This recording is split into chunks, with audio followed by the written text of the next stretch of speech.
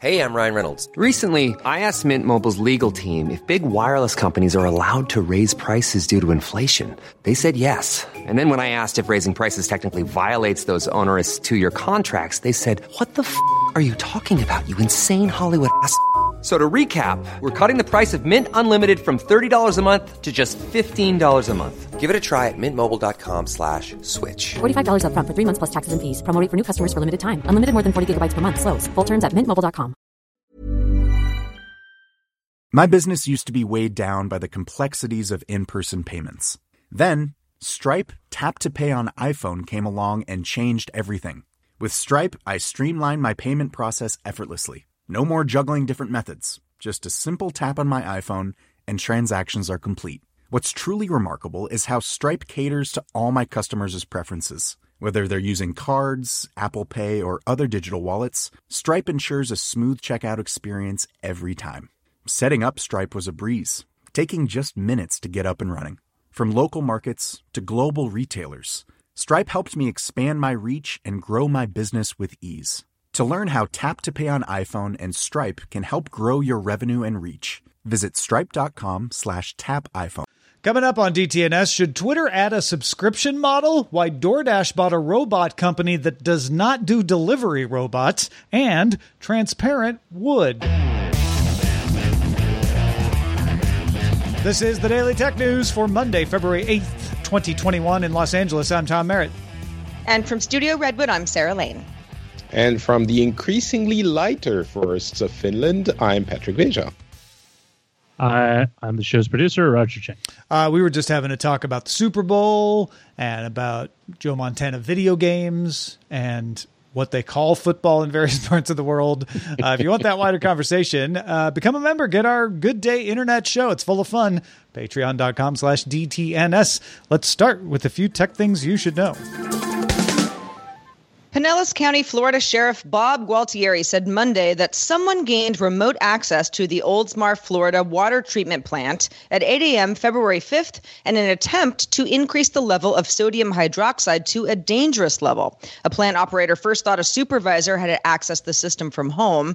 After the intruder raised the amount of sodium hydroxide, the operator immediately reduced it back. The remote access program has since been disabled. The sheriff noted other fail-safes and alarm systems would have also prevented the dangerous adjustment had the operator not noticed. Yeah, look at that. System's working. Nice. Hyundai and its affiliate Kia said it is not in talks with Apple to develop an autonomous vehicle. In regulatory filings Monday, Hyundai said it was in talks with multiple companies about autonomous EVs, but no decisions had been made. Hyundai's statements are almost identical to what it said last month about Apple, which could mean the company did have talks with Apple, but isn't right now, and Apple isn't at the point to sign any deals yet, so we'll just wait until somebody announces something for sure.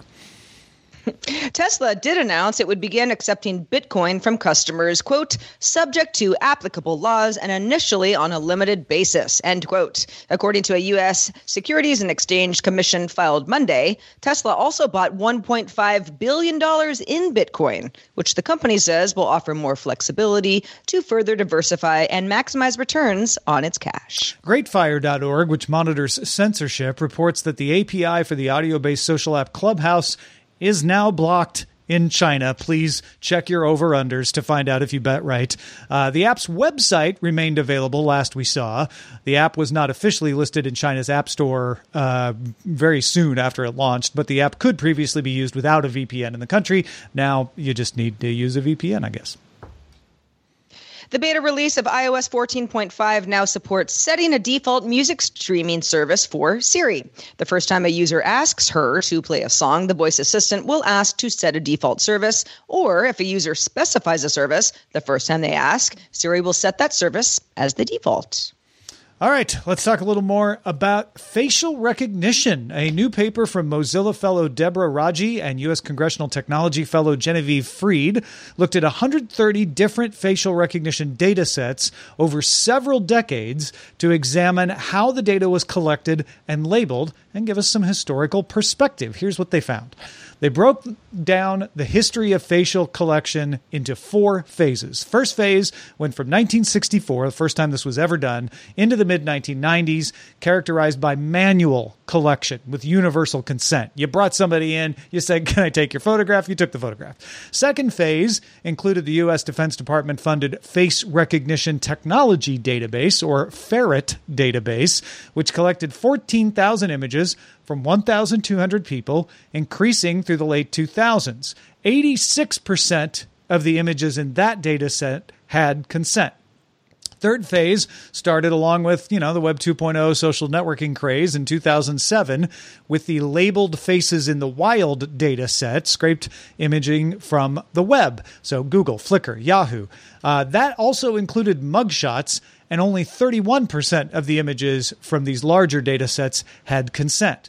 Metadata was manually generated in all three of those phases. The final phase that they studied, phase 4, began with Facebook's 2014 DeepFace model that used user photos from within Facebook and deep learning for identification.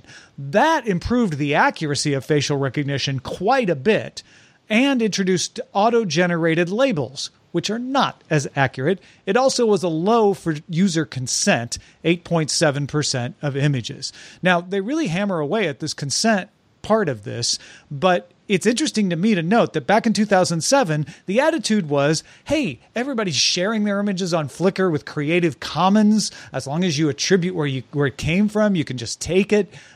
It was the gestalt of the time of, hey, we're all contributing data so that everybody can access it, and we can innovate more. And since that time, our ideas and our thoughts on privacy have evolved, I would say. And so what was non-controversial in 2007 and then accelerated by Facebook in 2014 is now considered to be something problematic, which is just because you have access to a photo of my face doesn't mean I want you to be using it in a facial recognition database. Yeah, it's interesting that these days more people than ever understand that this happens and for the most part how it works, yet the fewest amount of people are consenting and there's just more data overall. Back in 2007, I'm not much of a Flickr user anymore, but I was pretty heavy into that whole thing. And I would have been super gung-ho about contributing to making this technology smarter. Go ahead, use my photos. All good stuff. If you're going to print it in a magazine, I want a little money. But otherwise, I was part of the solution. I don't totally feel the same way anymore. But I don't know, Patrick, what are your thoughts? I wonder if a Creative Commons image is considered to be consent okay, right? Because you say, go ahead, use it for anything you want. In the case of Facebook, you kind of consent because you agree to the user agreement. And we could argue about whether or not you actually understand what the user agreement is, but you kind of consent as well by using the service. So to me, the thing that really changes isn't necessarily the explicit consent, it's the relationship we have to these kinds of uses. And that is what I take away from it. It's back then, as you said, Tom, it was like, yeah, let's all make the world better together. Now it's like, wait, you're going to do what with my pictures? No, I didn't give you the authorization to do that. So that's more of my takeaway. Well, yeah, go ahead. I wonder if Facebook had existed in that form back in the Flickr days, would people have been less frustrated by these kinds of data collections for deep modeling? Yeah, I think it has to do with contemplated use, right? Or with your Facebook example, informed consent, right? Yeah, I gave consent that you could use my images, but I didn't think you would use it for that. And so I think when I say our thinking has evolved, that's what I mean. We didn't contemplate all the uses that facial recognition databases would be put to when we applied a Creative Commons license or uploaded a photo to Facebook. And you can debate whether that gives you any right to complain or not. It's a whole matter of opinion. But it certainly is something that if you had asked people in 2007, I don't think anyone without prodding would have volunteered the idea of, oh, right, someday there'll be facial recognition databases that will be used to violate my privacy. Maybe I won't, put my photo up on Flickr for anybody to take. It's just wasn't thought of that way. And honestly, as we get this large scale, right, you can't collect the amount of faces in the old way of doing it manually that you can by just scraping the web. That improves your data set, but it doesn't improve the accuracy of your metadata. It doesn't necessarily improve the accuracy of your algorithm, because now you may have a tilted version. Because you scraped them from the web, you're only getting people who had access to the web. And so they may not be as good at identifying the kinds of people who didn't have access to the web at the time that you scraped them. Scientists at MIT's Computer Science and Artificial Intelligence Laboratory, or CSAIL, have developed a combination of deposition printers and laser cutters to instantly fabricate drones and robots, and they call it Laser Factory.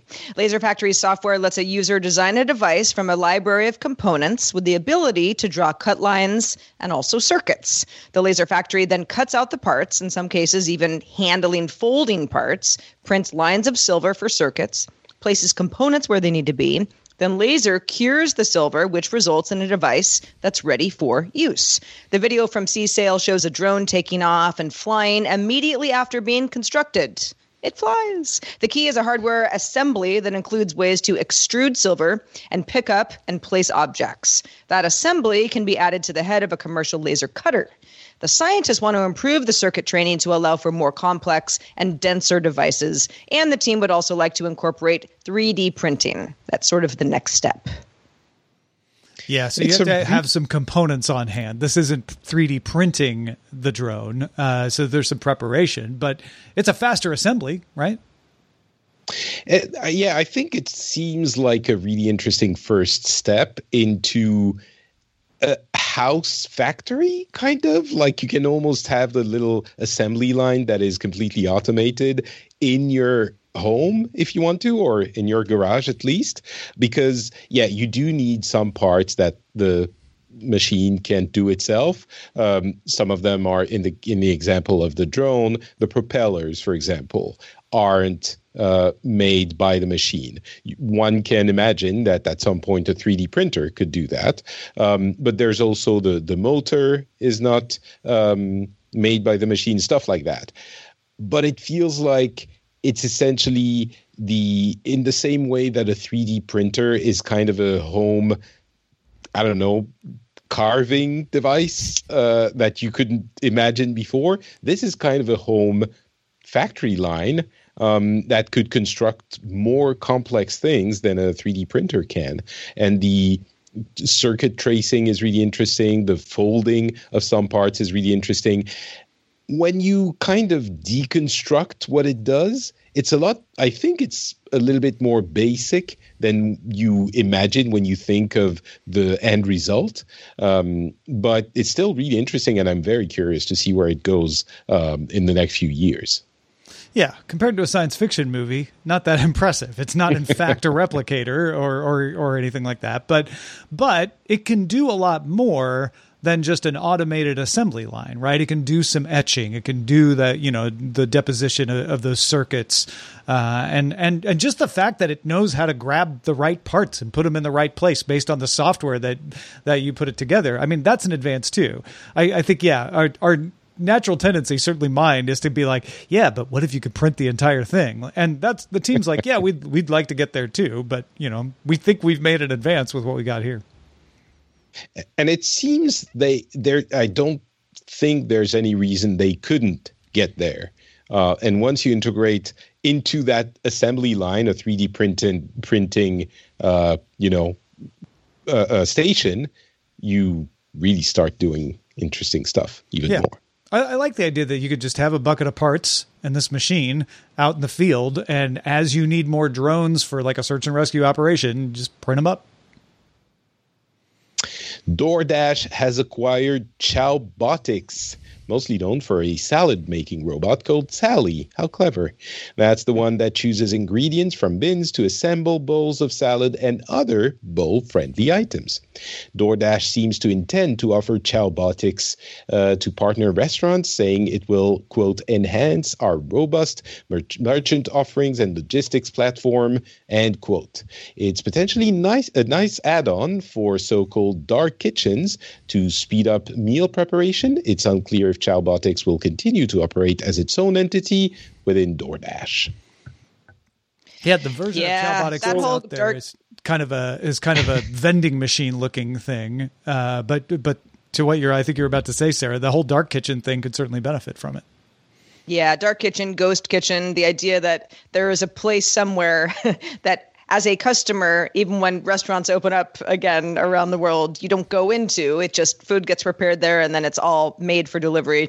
Makes a lot of sense, especially because a salad, well, it depends on the salad, right? But many of them are like, get all the ingredients into one thing, shake it up, good to go. So it's perhaps some of the most assembly line food that's out there. So yeah, I think this is a pretty smart acquisition. Yeah, I'm fascinated by the idea that DoorDash, rather than trying to replace the restaurant or extend robotics into the delivery side and replace the driver, is also, because I think they're probably doing both of that maybe, but also saying we could become a supplier of things that our clients, the restaurants, could use to make their product better. I think that's super smart. I mean, the long-term goal has to be, at least to some extent, just like Uber and Lyft and whoever, the holy grail for them is to have self-driving cars because you cut down costs significantly, right? Imagine if you can have self-making food. Well, that doesn't work as well, but robots that make the food. And of course, DoorDash is not all of a sudden going to say, we only sell you stuff that was made automatically. But if that's one option among the many restaurants that they will deliver from, their own auto-making sandwich or easy to prepare food down the line within a few years, I think they would like that very much. And the acquisition of Chowbotics makes sense in that context. Yeah. I mean, think of DoorDash as a platform, right? And the platform serves not just the people who eat the food, but also the restaurants. And if the restaurants see DoorDash as a partner that's going to help them make their restaurant operation better, they're more likely to want to use DoorDash than they are to fight against those high delivery fees and all that. Hey, folks, if you want to join in the conversation in our Discord, you can talk about this and all kinds of other fun stuff with the folks there. Just link your Patreon account at patreon.com/DTNS. Quality sleep is essential. That's why the Sleep Number Smart Bed is designed for your ever-evolving sleep needs. Need a bed that's firmer or softer on either side? Helps you sleep at a comfortable temperature? Sleep Number Smart Beds let you individualize your comfort, so you sleep better together. J.D. Power ranks Sleep Number number 1 in customer satisfaction with mattresses purchased in-store. And now, save 50% on the Sleep Number Limited Edition Smart Bed for a limited time. For J.D. Power 2023 award information, visit jdpower.com/awards. Only at a Sleep Number store or sleepnumber.com. The Claude 3 model family from Anthropic is your one-stop shop for enterprise AI.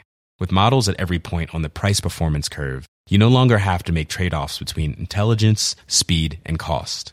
Claude 3 Opus sets new industry benchmarks for intelligence. Sonnet strikes the perfect balance between skills and speed. And Haiku is the fastest and lowest cost model on the market, perfectly designed for high-volume, high-speed use cases. Join the thousands of enterprises who trust Anthropic to keep them at the frontier. Visit anthropic.com/Claude today. My business used to be weighed down by the complexities of in-person payments. Then, Stripe Tap to Pay on iPhone came along and changed everything. With Stripe, I streamlined my payment process effortlessly. No more juggling different methods. Just a simple tap on my iPhone and transactions are complete. What's truly remarkable is how Stripe caters to all my customers' preferences. Whether they're using cards, Apple Pay, or other digital wallets, Stripe ensures a smooth checkout experience every time. Setting up Stripe was a breeze. taking just minutes to get up and running. From local markets to global retailers, Stripe helped me expand my reach and grow my business with ease. To learn how Tap to Pay on iPhone and Stripe can help grow your revenue and reach, visit stripe.com/tapiphone. Well, it's no secret Twitter's been looking at subscription options. We've talked about it before on the show. They want to diversify their revenue away from just advertising. The company has surveyed users about it and mentioned it on earnings calls. So yeah, they make money from ads. They make money from data analysis. But man, that subscription revenue, that sweet, sweet, never expiring subscription revenue that just recurs. It's very tempting for Twitter. Bloomberg sources describe a few of the options Twitter is exploring. One possibility would be through what the report calls tipping, but is described as letting users pay for access to exclusive content, which doesn't sound like a tip. It just sounds like paying for content. Twitter would take a percentage of that, of course. Another would be to charge for a suite of power tools for users, possibly including a paid tier for TweetDeck. Twitter's past user surveys have also floated the idea of further profile customization. You might pay a little extra to get some cool stuff in your profile, especially if you're a business, or an undo send feature as a paid offering. Twitter's head of revenue products, Bruce Falk, said in a statement, quote, "Increasing revenue durability is our top company objective." He also added, "We are still in very early exploration and we do not expect any meaningful revenue attributable to these opportunities in 2021. Well, okay. Assuming that this isn't going to happen this year, let's assume that it is going to happen. The whole unsend something sent, I have to assume would just apply to DMs if something hasn't been read and you're able to, erase it before it's seen, because everyone knows, you delete a tweet now, someone's already taken a screenshot. You're not saving anybody. You're certainly not saving yourself. Being able to edit a tweet, that is a very popular and up until now ignored option. Twitter has done lots of things to evolve over the last decade plus, but editing tweets has never been an option. And a lot of people want that. I think a lot of people would pay for that. I would like other people to pay for that so that I don't always get the follow-up tweet 10 seconds later being like, typo, I know how to type that. Sorry. Just the first tweet would have been fine. Or a tweet that goes away and you're not sure why, and then it shows up an hour later when they realize what mistake they'd made or that they'd like to change the narrative a bit. Changing the narrative, though, and Tom, this might be why you kind of disagree with me on a feature that people would pay for, does start to hurt the way that Twitter threads work currently. Yeah, first of all, Dorsey said he's not going to do edits. They're not even mentioning it in this story. So editing a tweet, it's just not going to happen. Like, I've already resigned myself, even though I also would like it. But even if it was among those things that would be sold to people, I think people would be upset. People want to be able to edit a tweet without having to pay for it. And I think Twitter is going to have more likelihood of success selling features to creators, to publishers, rather than to end users. In other words, saying, all right, we'll give you not only analytics, but we'll give you powerful TweetDeck tools and all of this sort of stuff to make the things that you post on Twitter more rich and varied. Maybe editing's part of that. But then I think that upsets people if it's only given to people who pay and not to people who don't. But I think they have to focus on the creation, and they could probably sell subscriptions for content creators versus paying, getting people to pay for, I don't know, minor updates or consumption related things. Mm-hmm. Yeah, I mean, within Twitter itself, let's say I follow a journalist. This is hypothetical. I follow a journalist, and this journalist often breaks stories that are really interesting to me. But often those links go to something behind a paywall of sorts. Well, I may pay for that eventual place where the story lives. But if I had an opportunity to keep it within Twitter, if for whatever reason that was just the way that I was digesting the news, and that person could still be compensated and feel like, hey, this is a place where I built up a really good audience, this is a more frictionless option for them, I can see, if you got a big enough audience, again, that's the key part of this, it being lucrative. Yeah, I wonder if that would break the format of Twitter, though, because if you're going to be tipping someone actually paying money, you don't want just, 280 characters analysis of anything, I don't think. You would need something a little bit more meaty. I guess people already do threads, Twitter threads, so maybe there's a way of incorporating that into a longer, but it seems like you would need at least a little bit of text or some video or something to be worth tipping for.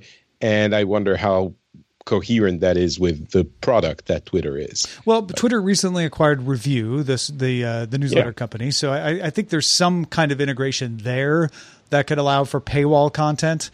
I don't think they should call it tipping. I think it's great if they set up a way for you to pay creators for other things, make tipping an option, like an actual tipping of like, I just wanted to give you $1 because I really enjoy your tweets. Like, I think that's fine. Don't call paying for access to exclusive content tipping, please, though. I would prefer myself. Just me. The Financial Times sources say that TikTok told investors it is readying new e-commerce features in the U.S. This would include letting popular users automatically earn commissions on shared product links, as well as host live-streamed shopping, where users can buy products featured in the stream without having to leave the app. TikTok launched a similar live stream shopping event in partnership with Walmart late last year. You might remember we talked about it here on this show. And TikTok will supposedly also let brands show catalogs and place their own ads online rather than through a sales representative. Yeah, this makes sense. Douyin already does this in China, which is also owned by ByteDance. It's essentially the version of TikTok that operates in China. So why wouldn't they try to make it launch here and expand their e-commerce offerings? Makes perfect sense. Yep. Agreed. Researchers, I was like, Patrick, I feel in your silence, I felt you nodding. Researchers at the University of Maryland in the U.S. have created transparent wood. Yes, people, you heard me right. That's better insulating than glass is and could make an energy efficient building material in future construction. The researchers brushed a solution of hydrogen peroxide onto a 1 meter long and 1 millimeter thick wood plank with a paintbrush. Kind of simple stuff, although the wood does have to be pretty thin. When left in the sun or under a UV lamp for an hour, at least an hour, the wood turned white. Then after brushing a coat of hydrogen peroxide on that opaque wood material and another hour of light exposure, it turned transparent. They then coated the wood with a tough, transparent epoxy designed for marine use to harden the wood, fill in spaces, fill in pores, make it sturdy. At this point, 90% of visible light was still passing through, and the wood then looked like glass, still, though, with the strength and flexibility of wood. Yeah, as I read it, it was the hydrogen peroxide made it white, and then they infused it with the epoxy, which made it transparent, which blows my mind that you could just do this in your backyard, right? Like you could just essentially, if you have the right epoxy and some hydrogen peroxide, you could make windows out of wood. Now, like you said, they do have to be fairly thin to really be transparent. But, you know, the pictures in the CBC article we saw, you could see right through it at a leaf. Like, granted, it's thin, but it's probably still more insulating than glass. Yeah, it's 90%. I mean, it's not entirely transparent.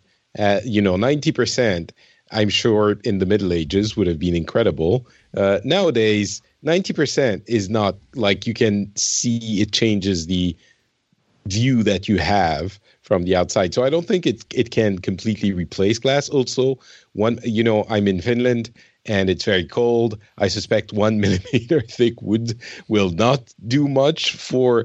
So I think it will have. It's the kind of thing that can have very specific uses that will be awesome. But it's not like, oh, this can replace glass, right? It's specific types of places that can make use of it, and for that, it will be great. Yeah, I mean, if you're building a house from scratch and this was available to you as an option, you're not going to replace all your windows with wood and be like, you just can't see out of them, but they're stronger. But, skylights or, certain, accent walls, it sounds like the epoxy is the extremely important part because, yes, as sturdy as wood may be, when you're talking a millimeter of wood, glass is thicker than that, oftentimes. Then again, I've got non-double paned glass in my little apartment, and boy, is it cold. I would like another alternative. Yeah, this is not a big 2x4 that you could make transparent. I have to keep reminding myself of that because I'm like, just build a house with wood and then just paint the windows where you want them. It doesn't quite work that way. Yet. But soon, maybe. Well, and the CBC article does a great job of explaining how, the peroxide bleaches all the brown stuff. That's why it turns white. And then the epoxy kind of moves in and makes sure that the lignin part of the wood stays, but kind of fills in the spaces so that light isn't bouncing around off the lignin. It can transit all the way through, and that's what makes it transparent. It's really fascinating. Thanks to Allison Sheridan, who brought this story to our attention. Allison, you are full of great stories. Thank you. Keep them coming. And if you have great stories that might, you think it would be great to be on DTNS, or you got questions and comments about anything that we talk about, feedback at dailytechnewsshow.com is where to send those emails. We like to shout out patrons at our master and our grandmaster levels. Today they include Michelle Sergiu, Johnny Hernandez, and David Mosher. Thanks to Patrick Beja for being with us. Patrick, it has been too darn long. Besides keeping warm, what's been going on with you? I try to keep warm. The Phileas Club is always something that I enjoy doing and plugging. It's a show where we get people from different parts of the world to talk about what's been happening for them. And you can get that at notpatrick.com, or at least the links to it, notpatrick.com. Excellent. Folks, if you need just the headlines, some days we know you don't have a full 30 minutes for DTNS. Well, check out our related show, Daily Tech Headlines. All the essential tech news in about 5 minutes at dailytechheadlines.com. Soon to be available in Espanol con Don Campos. You can always support the show at any level at dailytechnewsshow.com/Patreon. We are live Monday through Friday, 4:30 p.m. Eastern. That's 21:30 UTC. And you can find out more at dailytechnewsshow.com/live. We are back doing it all again tomorrow with Ashley Asqueda. Talk to you then.